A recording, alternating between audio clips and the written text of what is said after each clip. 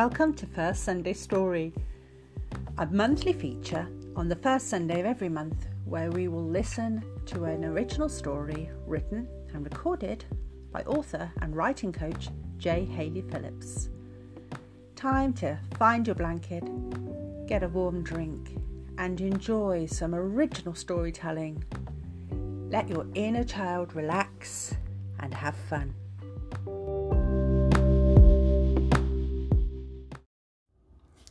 In a little village in a big country, there lived an old woman.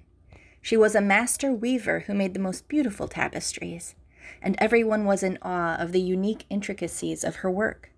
No two were ever remotely the same, and no one who visited this village had ever seen anything like them. The old woman worked alone in her hut with 5 windows, but one day she decided it was time to take an apprentice.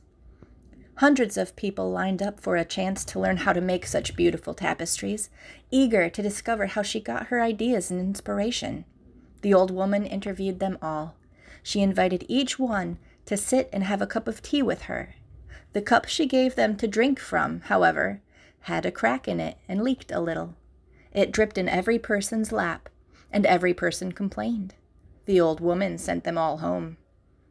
At the very end of the line, waiting patiently, was a young man named Clay. Like all the others, she invited him in for tea, and like all the others, she gave him the cracked cup. It dripped in his lap. He turned it around, so the crack was on the far side. Then, after a few sips, he said, "Hey, from this angle the crack looks a bit like tree roots." The old woman told him to come back tomorrow. The next day, when Clay came to the hut with 5 windows, he expected something majestic, maybe even magical. But the old woman was sitting at her loom, weaving the beginnings of what seemed to be a very ordinary tapestry of grays and blues. She noticed the curious look on his face and explained, "They always start out this way."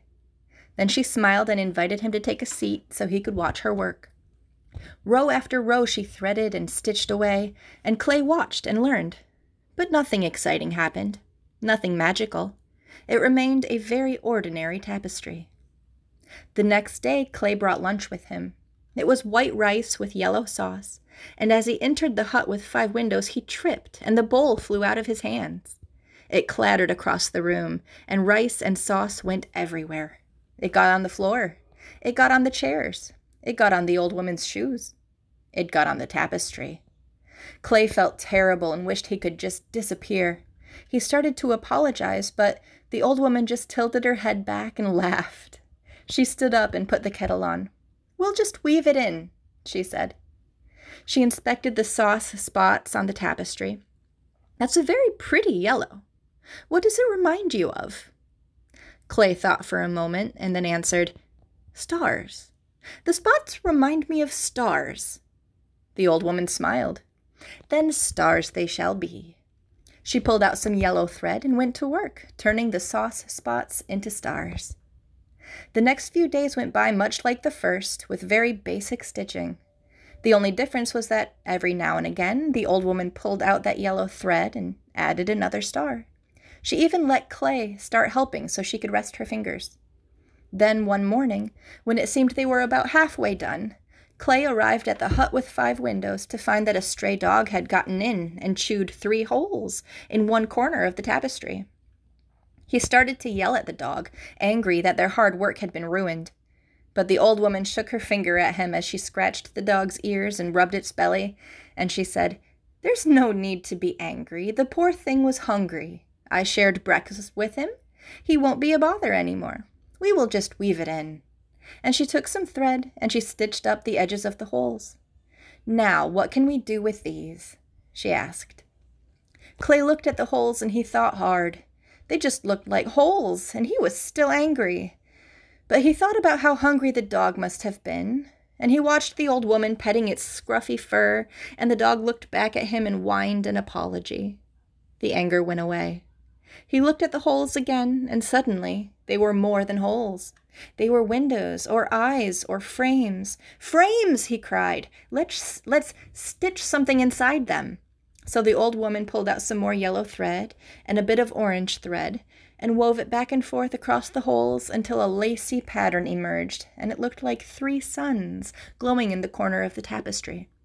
Clay stepped back for a better view. "It really is becoming beautiful," he said. The dog wagged its tail in agreement. More days passed, and the tapestry was almost done now. It had begun to resemble the evening sky of some strange other world, just as unique as any of the old woman's other works. Suddenly, she let out a cackle. "Whoops!" she hollered, and Clay leaned in to look at what had happened. There was a huge, tangled knot hanging off the front of the tapestry. "What about this, Clay? What can we make of this?" At first, he didn't have anything to say. He was shocked that the old woman had made a mistake at all, much less one so drastic as this wild and unruly mess dangling from their masterpiece. Wasn't she better than this? Wasn't she a master? "Can't you fix it?" he asked. She slapped her knee with a grin. "Oh, there's no fixing this one. It's well and truly tied." Clay's heart sank. But then the scruffy dog pushed its head into his hand, asking for pets, and as he scratched between its ears, he remembered how the beautiful suns and stars had come about. "We'll weave it in," he said. The old woman stepped aside and poured herself a cup of tea as Clay walked up to the tapestry. He ran his hand over the knot and thought really hard. An unearthly sky, shining stars, bright suns. What could this mistake become? How could they weave it in? "I've got it!" he exclaimed so suddenly and loudly that it scared the dog, and even the old woman nearly spilled her tea. "A comet! We'll make it a comet!" Clay grabbed the yellow thread and the orange and a little bit of white, and he started stitching. He tidied up the knot. He added a tail. Soon there was a brilliant, wild, and unruly comet shooting across the tapestry. "Well done," the old woman said, and she gave him a hug. "You are a great apprentice, and one day you shall become a master weaver. I saw it in you from the beginning." Clay remembered the teacup. "I saw the crack as more than a crack," he said. "I saw something beautiful in it." The old woman smiled proudly at him. "Yes, you did. And now you are learning to see something beautiful in all of life's cracks, the big ones and the little ones. My tapestries, you see, are like life. You never know what's going to happen, how they are going to turn out, no matter what intentions you might have in the beginning. The trick to making them unique and beautiful is to weave it all in. No matter what mistakes or accidents occur in your life, you can find a way to use them. Do not let them hold you back, but use them. Turn the sauce into stars and the holes into suns. Turn those knots into comets that light up the sky. Make your life a beautiful tapestry that reaches hearts and heals souls." Clay nodded at her words, finally understanding what everything was all about. It was so much bigger than weaving, so much more than tapestries. It was her life. It was his life and every life they touched.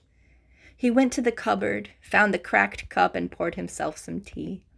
Then he and the old woman sat down, and together in the hut with 5 windows, they finished stitching the last few rows.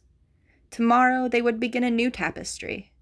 Tomorrow would begin a new adventure of discovery. And whatever tomorrow might bring, Clay knew without a doubt that they would be able to weave it in.